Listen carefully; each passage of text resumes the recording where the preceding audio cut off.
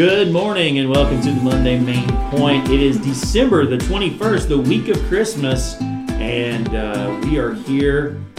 We're actually one member short today. I'm Jonathan Hendrickson. I'm Associate Pastor here at Rosa Sharon Baptist Church. I'm joined with Jeremiah Custer, our youth pastor, and our senior pastor, Jeff McCarthy.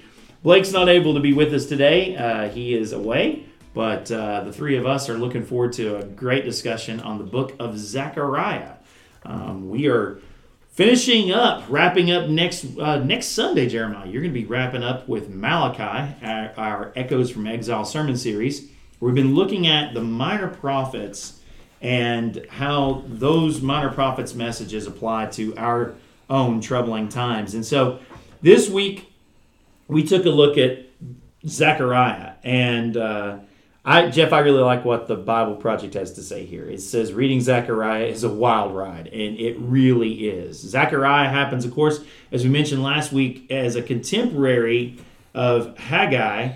Haggai and Zechariah are both what we call post-exilic prophets. In other words, these guys were doing their prophecies after Israel and Judah had been sent into exile. And Judah's in Babylon.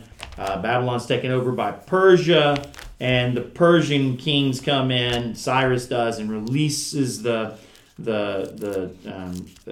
remnant from Jerusalem back into Jerusalem to rebuild Jerusalem, rebuild the temple. And not everybody goes initially, but there's a small group that goes, and Haggai and Zechariah will eventually come during the time. Zechariah happens during the time of King Darius, and he will go there to encourage the people. Zechariah as a book is a little odd. I'll just tell you, if you decided, you probably know this if you've been following along and you read it yourself. You might be scratching your head going, what is this? Because it is a little odd. But we're going to talk, we'll talk a little bit. We're probably not going to touch on the really odd parts. I'll just kind of give you a rundown real quick of the book, though. And I'm going to borrow heavily here from our friends at the Bible Project, who have done a great job outlining this book.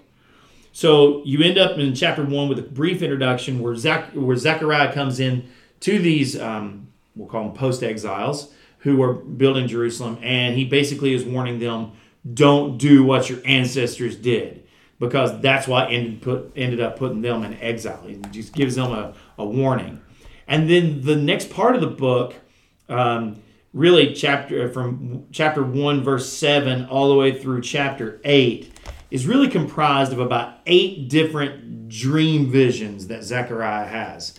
These aren't actual things that he saw with his eyes. These are like nighttime dream visions that he's having, where God is trying to kind of speak to him in poetic ways and in vivid imagery and some strange imagery too about what he is doing and what he will do in regards to Judah and Jerusalem and the coming kingdom. And I won't go through all of them because they're a little strange, but they come in pairs. There's 8 of them. And visions 1 and 8 are paired together, 2 and 7 are paired together, 3 and 6 and 4 and 5. Think like the NCAA bracket, right? It's the 1 and 8 faith, but they're together and they actually share a common theme across each one of these pairings. And the first pair is really, it's where they're looking towards. Persia has come. It's a vision about Persia coming in and taking over, and then the remaining Israelites asking, is now the time for the Messianic kingdom? Is now when we should look for the Messiah to come?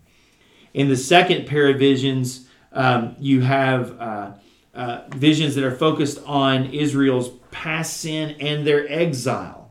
It was wickedness that landed them in this spot that they were in. And this is kind of a look backwards at what, again, it sort of pairs up well with the beginning where he's saying, don't do what your ancestors did. In the third pair of visions, you get this, idea that the New Jerusalem, it's focused, both of those visions 3 and 6 are focused on this New Jerusalem being a beacon to all the other nations. It's gonna be a light to the rest of the nations, and that it will be a pure place, a holy place.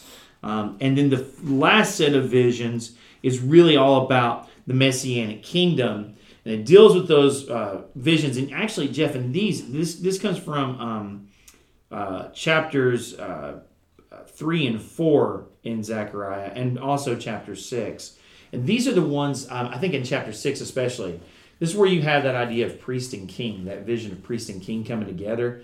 And that shows up in these visions as well. We'll talk about that briefly when we get into what our recap of yesterday's message. But really, this last group is all about how the Messianic kingdom will only happen if the people are faithful.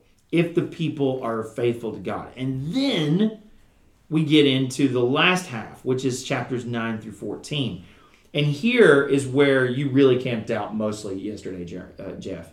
Because these are the places where Zechariah is totally focused. And maybe for the first time in all the minor prophets we've studied up to this point, it's been clear that a Messianic kingdom will come in the last days. And there's been some hints at it, but nothing like what we get when we get to Zechariah. When we get to Zechariah, there's a heavy focus on the coming Messiah, what he's going to be like. And these are prophecies that happen long before Jesus ever comes into the picture. And yet they're perfect images that he will fulfill. Talking about the coming Messiah, images of the Messiah as king and priest, as a shepherd over those people. And then in the last part, images of this Messianic kingdom, this New Jerusalem, which will draw all people to it. And it will be a place of peace and rest. And it seems as though what Zechariah is saying is that kingdom that everybody's looking towards, that kingdom, and you have to think about it in terms of these exiles, I guess. Because here's these exiles, they come over and they're building this thing, and it doesn't look exactly like it did before. Things are still in ruins, and they're not really sure. They don't feel like they're like, well, when will the actual kingdom come? And he's giving them this sort of glimmer of hope, this glimpse of hope that this kingdom will come, but only if you are faithful, because this kingdom is going to be for the faithful. And honestly, this king will be for the faithful as well, as we'll find out. So, a wild book, kind of a crazy book full of apocalyptic imagery, as you mentioned yesterday. But I really like where you kind of camped out on this, Jeff, because I think it's when we're looking at, it's 14 chapters long. And when we're looking at all 14 chapters, as I was reading it again this morning, it's hard to pinpoint and say, okay, well, this verse or this section is the section for now. Because that's been our goal, is, okay, where does this minor prophet point right now? And I really like where you went with that yesterday in 14:9. On that day, Yahweh will become king over all the earth, Yahweh alone, and his name alone. And we're going to talk a lot about that. You mentioned yesterday, though, and I want to start with this.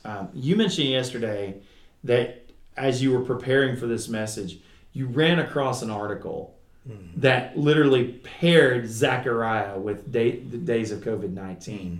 And I thought, man, that's exactly what we were trying to do when we started this whole thing. Okay, well, how do these minor prophets, how do their messages apply? You just touched on it briefly yesterday, but what are some things that you caught in that article? Like, how were they trying to connect Zechariah to where we are?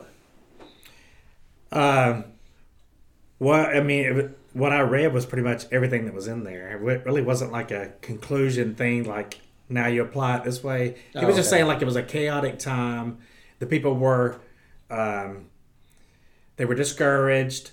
They didn't have their temple. All the things that we're kind of going through that we're used to as worshipers of Christ. And so he was just trying to show that in this chaotic time, there is hope. And the hope was, he pointed to the coming Messiah, his first coming as well as his second.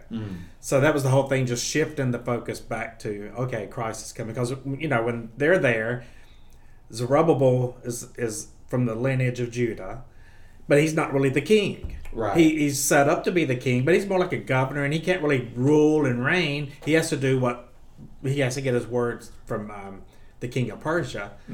And so they really want their king. They want the new David. They really want this warrior king to come back in, and like nobody can tell us what to do. We're the children of God. We're the Israelites, and so I think the reason I really liked it because the way he described, in particular that one where he talked about him being a poet, and he said that he used the language of imagination, interaction, in his visions. They were written as experiences more than explanations, right? Which helped me because a lot of people take apocalyptic literature and Old Testament literature, and they kind of get into the prophecy, and then they start trying to take things literally and all, and you start seeing, you're like, okay, does this really make sense? So what he was describing is these experiences these people were having, in a way that they could perhaps relate to, or maybe we could relate to, without trying to explain in great detail, like, yeah, this is exactly what it means. Right. So I think that's kind of what drew me to that, to kind of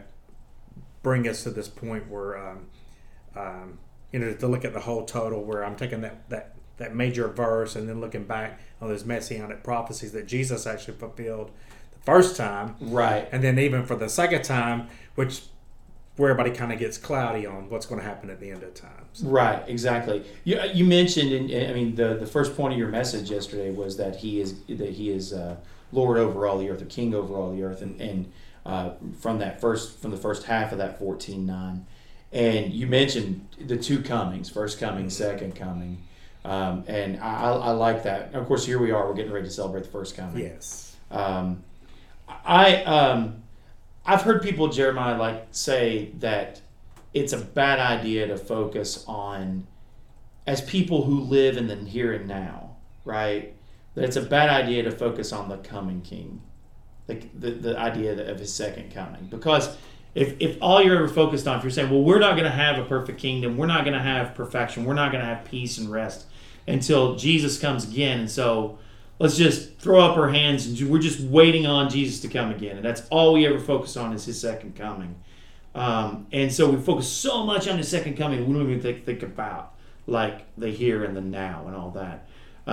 Is it important to focus on his second coming? If so, where do those things kind of come in together? Because I think that's part of what you were talking about yesterday. One of the ways we think we can probably, or we look at a time where we're living where we don't feel like we have a lot of hope.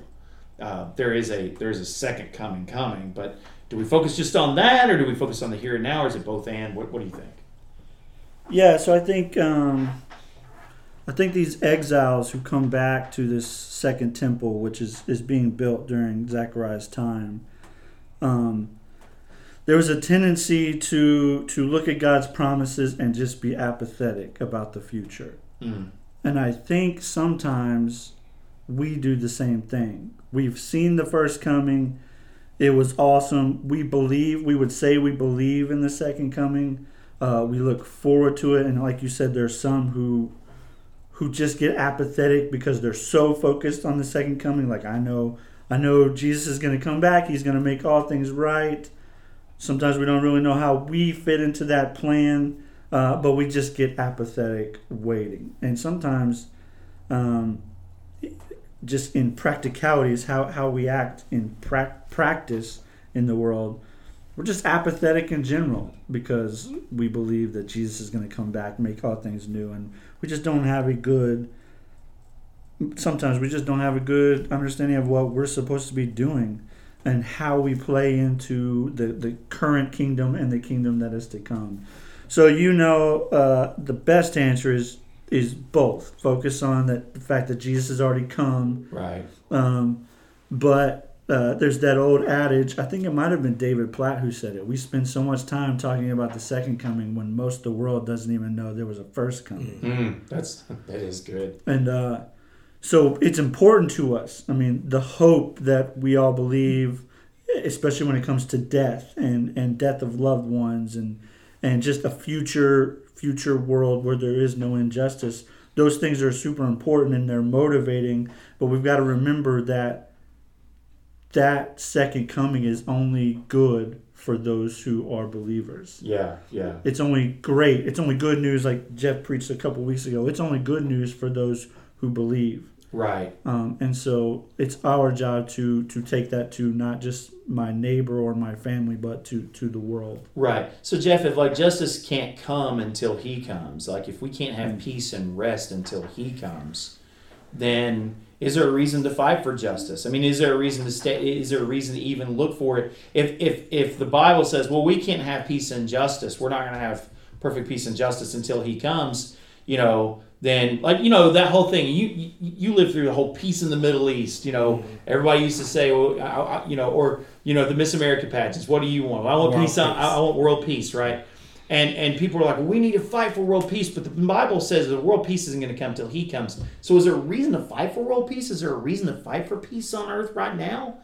Do you know what I'm saying? I mean, like if it's not going to happen till he comes, why fight for it? Well, that's a good question because, the reason I when I looked at the passage, I thought about, how to present it. And when you read it, it says, that promise says that he's going to be Lord over all the earth. Well, we believe he's come, but is he Lord over all the earth? And you would look around and say, no. Right. But he is, as I think I mentioned, it's there, but it's not there yet. Right. We know theologically and spiritually and all, everything is already at that point where God has completed everything. Mm-hmm. We just don't, in our time frame, we don't know it. So again, we don't know the time frames. We don't know the future, but we do know he is coming back. And so I need to do everything I can do. I mean, even when they were in exile, I think God said for them to pray for the peace of the city they live in. Yeah, I remember that. You're right. And to build and work, and I think Jeremiah or somebody. I was like, where is that? I was trying to remember where to continue on. Yeah. And you do want to have good rulers. You do want to fight for justice. You do want to do all these good causes because you still have to live in this world, knowing that perfect peace is going to come. But what we want is for people to find that perfect peace within their hearts. And so the best way to do that is if you have a government and rules and laws and all that allow you to be able to present the gospel and spread the gospel. However, in some nations where people are being persecuted and the rules are differently, the gospel is still spreading.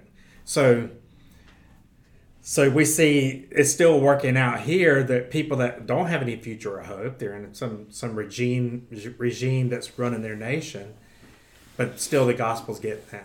Right. And here in America, where we have more freedom than anywhere, the gospel still gets out. We just probably take it more for granted. We're more apathetic and all like these people were, right, than someone that's hearing it for the first time that's in an impressive way. So yeah, he's coming. He came, but he came literally as a savior, a different kind of king. But he is going to come as this ruler and reigner, and our goal is not to focus on the destruction part of that day, but to focus on, okay, now this new Jerusalem, this new heaven, this new rule. He is truly one Lord. Everybody's worshiping him, all the nations, all the tribes of Israel, everybody that's become a believer, right, that's accepted Christ, that acknowledged him and seen him, are going to spend this time ruling and reigning forever with him forever. So that's our end goal. But so we just get caught up in the here and now a lot of times, and then sometimes we get caught up in the end, and we're like, well, we don't care about the here and now. No, we do need to care about the here and now. Right, exactly. And I think sometimes, Jeremiah, we long for this, or we act as though we need a theocracy. And what I mean by a theocracy, of course, is that God is over. It's a government governed by God, right? And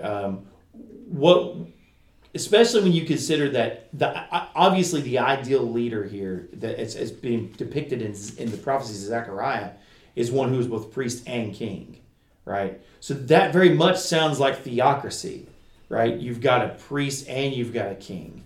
What do you say to those who are trying to make like America into a theocracy? You know what I'm saying? Like, and I know you know what I mean when I say that. Yeah. So explain, and maybe answer that question, but also explain what I'm talking about there, in case people don't understand. Yeah, in order for, and I'm going to answer both your questions kind of the same way. The first question about justice should be working towards that, and then talk about America.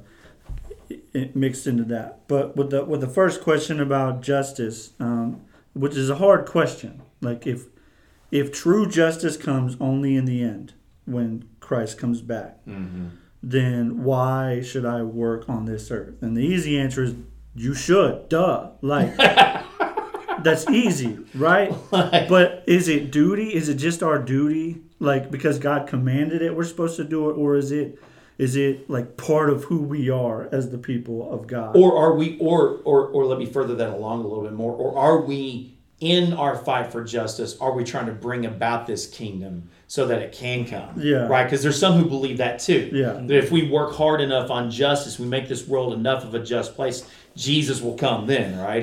Or we can have his kingdom on this earth. Yeah. So, yeah. So the thing with Christians and this kingdom on earth, and I'm going to use that language, is we as believers are the idea, right? We are supposed to be a picture of that kingdom which is to come. I really believe that, and probably the best basis for that, or at least for me, is when Jesus gives his example prayer, right? He prays that God's will would be done and his kingdom will be brought on earth as it is in heaven. So the current kingdom that is in heaven, the ideal kingdom that is in heaven, God's people are supposed to be practicing and doing those things on earth. Well, why? Why should we do that? And the motivation is always for God's great name, so that people would see the church and us practicing justice and a picture of the kingdom and be like, oh, I want that. Right. I want that God. So for God's great name and for so that people will be motivated to become Christians, that it would look attractive. Right. Like, We talk about the gospel being attractive. Yeah. Right. And so, and by so pursuing justice, you're saying you're actually beautifying the gospel. Yeah. Okay. Making it people want it. They already long for it in their hearts, but sometimes it's very hard to see in a fallen world. So they inside of them they want this kingdom, but like deep down inside. But it's very hard for them to see it because there's so many corrupt kingdoms. So how does that work with this theocracy? Should we be trying to literally build this kingdom on earth? Right. And no. So it's kind of both and. We're supposed to bring the kingdom, God's kingdom, and the church or Christians on earth look like the kingdom in heaven. But in order for that kingdom to exist, all of sin has to be wiped out. So in order for that kingdom to exist, everybody would have to be a believer. Yeah, but that's not going to happen. Yeah. So does that mean? Are you saying then that before God's kingdom can come, sin has to be completely eradicated? But we're saying that's never going to happen. So how is that even possible?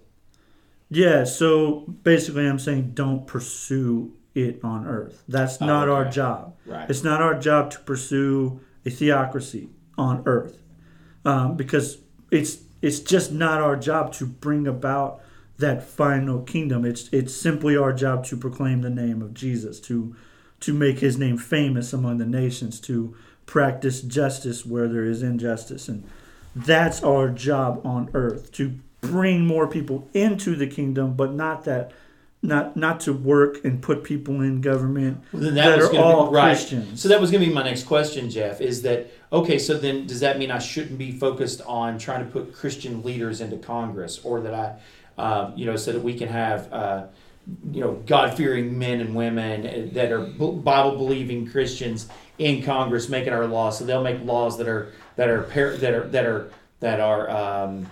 God laws, and that for a Christian church, or for the church, wouldn't the ideal for us be to get all of Capitol Hill to be Christians? I mean, isn't that what we should aim for? Is that what shouldn't that be our focus?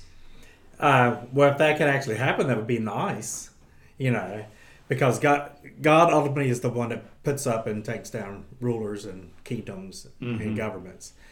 And so we see even in this story, even in our exile, as we've learned, God actually used Persia.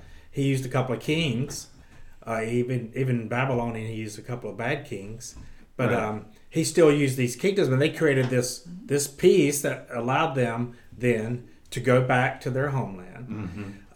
After the Persians, eventually the Greeks came, and then the Greeks were so good about people's cultures and all. They wanted to learn everything, and so that's when the Hellenists came into play, and that's when we got the Greek language. And the Greek language then gives us the New Testament, so we can, further the gospel. So yeah, we should want good leaders and people that will have good laws and people that will allow the church to grow and expand and to do all that. There's nothing wrong with that. But if we have bad leaders too, we understand and know that we have bad leaders, but they're not our king, they're not our ruler, Jesus is. So it helps us stay in perspective and focus that our total mission is not to, the Puritans try to do it to begin with. Right. They want to legislate morality, behavior, and all that, and you really can't. We're not here to save people. Jesus saves people. We're here to give them that opportunity to be saved. And so society then, we're not a Christian nation. A nation can't be saved. People are saved. So we're a society of Christians and a society of non-believers coming together to try to have a world that we can live in spite of the sin that's out there. So as a Christian, when my Christian candidate that I was backing isn't elected, do I look at that and go, oh, God's going to punish us now because we're not electing these Christian leaders. We're a godless nation, and so we're because my candidate didn't win, that I'm the world's going to hell in a handbasket, that kind of thing. Well, the unfortunate thing about our political system in America is that it's become more of an industry and a business and it's not really servant people going and serving the government That's and then true. go back home being farmers or lawyers or whatever they were. Right. So we've created, I think it was the French philosopher that came to America and he saw everything that was going on. He said, America would be good as long as there are good churches. And so what happens then is when the church becomes involved in politics, which by its very nature is going to be lean towards corruption and sin and bribery and all these things, Right. then all of a sudden then we can be stained by it. Yeah. And so our thing is to try to be as apolitical as possible. Yeah, we do vote for candidates that we feel like line up the best possible way with how we believe in and want to live. But we don't get so devastated when our candidate loses that we're going to, all of our hope and everything is not in that basket. Our hope is in Jesus. And so I just think it helps us focus, but to know that God even chose leaders and kingdoms to help, foment his gospel. Yeah. And even the Romans were used. They were tyrants, and Pilate thought he had the authority, but Jesus clearly told him, no, you don't have the authority. Right. The only reason you're able to do this is because my Father's allowing it. Yeah. And so that's the attitude we're supposed to have about governments and all. Doesn't mean we want bad government. We do want the best people and the best government. The problem is the people that would be attractive now to go into government. You see the good people, they just don't want to go through the things you go through now. Yeah. Get your name slandered. And Yeah. No. all the stuff that goes through. It's almost like good people are propelled away from going into it. So we need to pray for good candidates and back Christians as much as we can. But but also don't let political parties use our Christianity, whether it's liberal or conservative, and just use us for a vote and then just ignore us. Right. And that's what's happening on both sides of the aisle. Yeah. Both churches are being ignored by the politics. Or allow those things to dominate our focus as a church. Going back to what you said, our focus, Jeremiah, can't be. It just can't be on creating laws or just being so involved in the political process of trying to create this kingdom.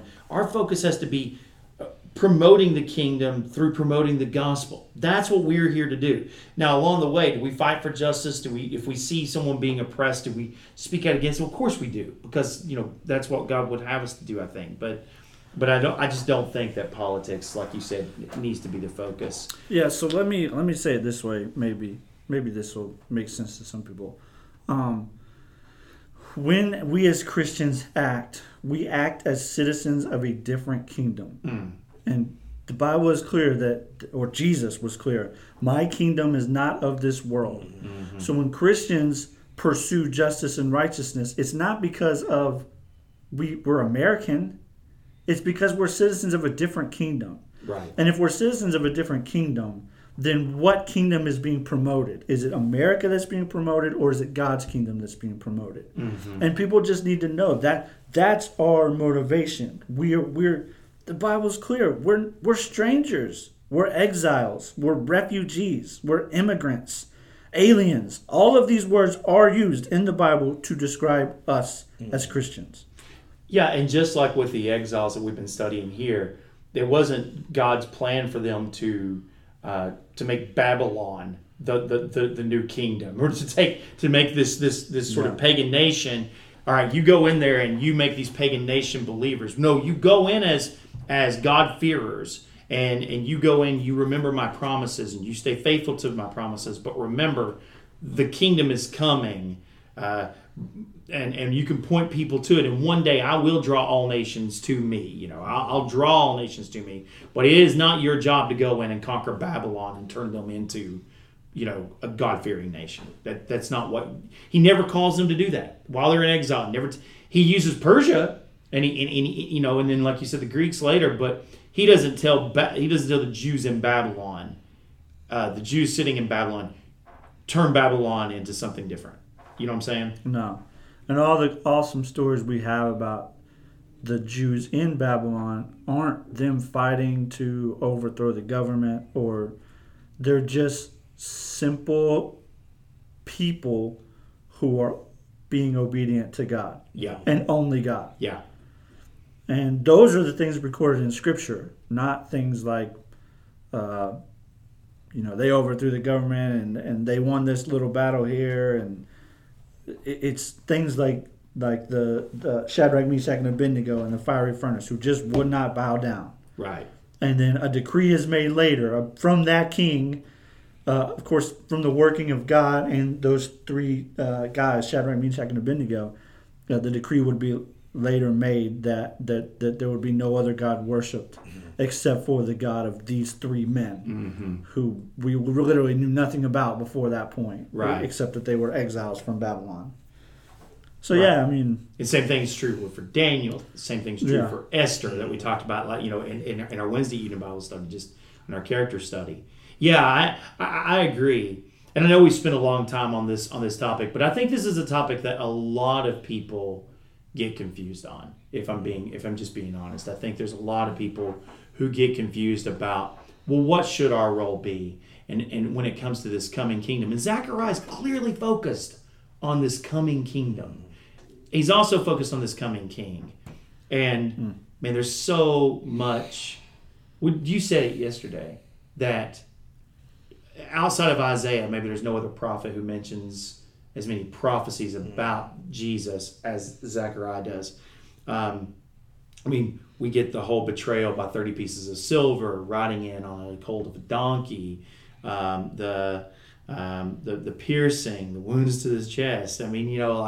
It is, and the fact that he's going to be a shepherd for his people, and all those. And I look at this and I think, I don't think there's any debate among historians that Zechariah is written prior to Jesus coming on the scene. Nobody thinks that somebody penned Zechariah sometime after Jesus came along and sort of fed those words in there, that he would do all these things. These were clearly things that happened before and then are recorded after, And so how can you look at Zechariah, and especially as let's be honest, especially as a Jew, right? Especially as someone who is faithful to the Hebrew Scriptures, and just not see Jesus' story?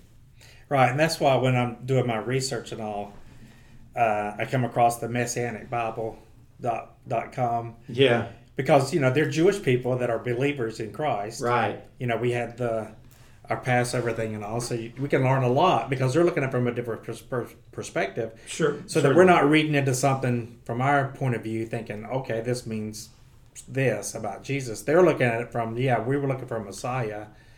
And so they're the ones that clearly bring these scriptures out as pointing to Christ, to pointing to the Messiah, because there's no other explanation there. They try to say that the suffering servant is the nation of Israel. And throughout history, they've suffered and they've been mistreated. And so this is just a retelling of their story over and over and over.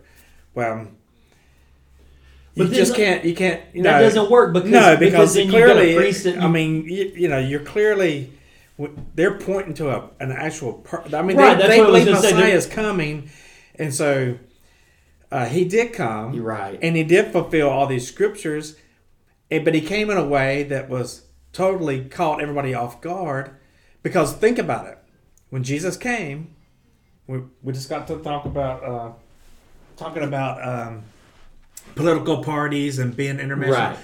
The temple priest, Pilate, the government, Herod, they were all in cahoots together against Jesus. Why? Because they were threatened that he was going to take away their place and their standing, their position, and their power. Think about that. Yeah. So that's why they missed it. The people that should have been excited about it were the ones that didn't really want it. Yeah. And so so that's the same thing for us, is that we just have to open our eyes and look and see. And do we want Jesus to come back? Yes. Or we want Jesus to come back for power so he can destroy our enemies and kill everybody and punish all these sinners and all? Like, well, if we do, then we better get in line because we're getting ready to get it too. Yeah, no. It's only by the grace of God that we're going to be able to stand there and recognize him and bow down and worship him and know who he really is. Yeah. We're not going to see him and recognize him and then mourn and say, oh my gosh, I made the eternal mistake of rejecting this one. So I think God has put so many snapshots in there so people couldn't miss it if they're really looking for it. If you have eyes to hear, eyes to see, and ears to hear, like Christ talked about when he was here on earth. So then, Jeremiah, here we are at Christmas, and what did we say to how can we use Zechariah and these and other prophecies, like Isaiah and stuff, especially, but specific things that we find in Zechariah? How do we use that to speak to skeptics? I mean, because we know that they're out there. Like, how can you be skeptical when it's right there in black and white? I mean, how do we use this, or maybe how do we use the Christmas story to maybe speak to people's hearts right where they are right now? Yeah, I mean, specifically with the skeptics, it's difficult. This is a difficult question because you don't want to ram the Bible down their throat. Sure. And there's a lot of historical context and to be honest, some presuppositions they would have to have. Yeah. Because they haven't studied it for themselves. Sure. That presupposition being that this actually was written before Jesus. Mm-hmm. Before Jesus showed up. And we believe that and we can defend that really well. Mm-hmm. Well, I hope that you could defend that very well. That we believe it was written before and that all these things, there's probabilities out there of these things happening and it's insane. Just like 6 things, like he was born in Bethlehem, he was born of a virgin. All things that he had no control over. Yeah, things that were things that happened to him. Yeah, and it's the odds of those things happening to one person. Yeah, statisticians and mathematicians have done the figures on that, and the probabilities are astounding. They're almost so improbable they seem impossible. Actually, well. Different discussion for another time, but yeah, that's why I think Christmas is such a good opportunity, because those 6 that we promote, or we'll just do 2 for now. Those 2 things that we promote, that he was born in Bethlehem at Christmas, and that he was born of a virgin at Christmas. If they can accept those 2 things about Jesus, and of course everyone likes to talk about, or maybe doesn't like to talk about Jesus at Christmas, but there's a great opportunity to talk about Jesus at Christmas, especially in America. we just got a great opportunity to show them, look, this was talked about back here, and it was talked about here, and all of these events were described about this Jesus. And then Jesus later would say, yeah, that was about me, and this was about this, and just kind of help people put the connections together. But for the skeptic out there, maybe you might be a little skeptical, and to be honest with you, I'm in the same boat sometimes, because literally in Jeff's message yesterday, he was talking about how Zechariah was pointing to the first coming, but also Zechariah was pointing to the second coming. And literally, John in AD 90 is writing the book of Revelation, and he's quoting from Zechariah saying it's about the second coming. And I'm like, I don't see it. John clearly sees it, and it's in Scripture, so I must believe it. But even me, with all the information that I have, extra information, sometimes it's hard for me to see like things to come. Right. So don't be so harsh on people's unbelieving hearts. I really like that point, because I think people need to understand, and Zechariah is a good example. Even we as ministers of the gospel, we as shepherds of the flock, that we've been given to our under shepherds, we tackle a book like Zechariah and sometimes walk away scratching our noggins too. It's not so if you struggle sometimes, you're like, well, I struggle. I'm clearly not holy enough, or I'm not. You don't need to think like that. And if you're skeptical, sometimes you read something like, I don't know if I really understand that well enough to believe it, then you're not alone in that. Sometimes we have trouble with that too. We all struggle with it from time to time. But ultimately, when I walk away from a book like Zechariah, I'm looking at a big picture, and I see a big picture of a new hope and a big picture of a future hope. And in a time that's as chaotic as 2020 has been, I don't know, that's something to celebrate. All right, we're out of time, fellas. We went 42 minutes here, so we probably need to shut this down. We here at Rosa Sharon want to wish all of you a very Merry Christmas. I'm sure you guys want to say that too. So I'll speak for all of us here and say thank you for joining us for Monday Main Point. May you and yours have a Merry Christmas, and we'll see you back here next week. We're scheduled to do this again on the 28th, so we'll be talking about Malachi, and we'll wrap up Echoes from Exile. I hesitate to put this one to bed, fellas. I've enjoyed this. I've learned a lot from it. So hopefully you have too. Thank you for joining us, and we will see you next time.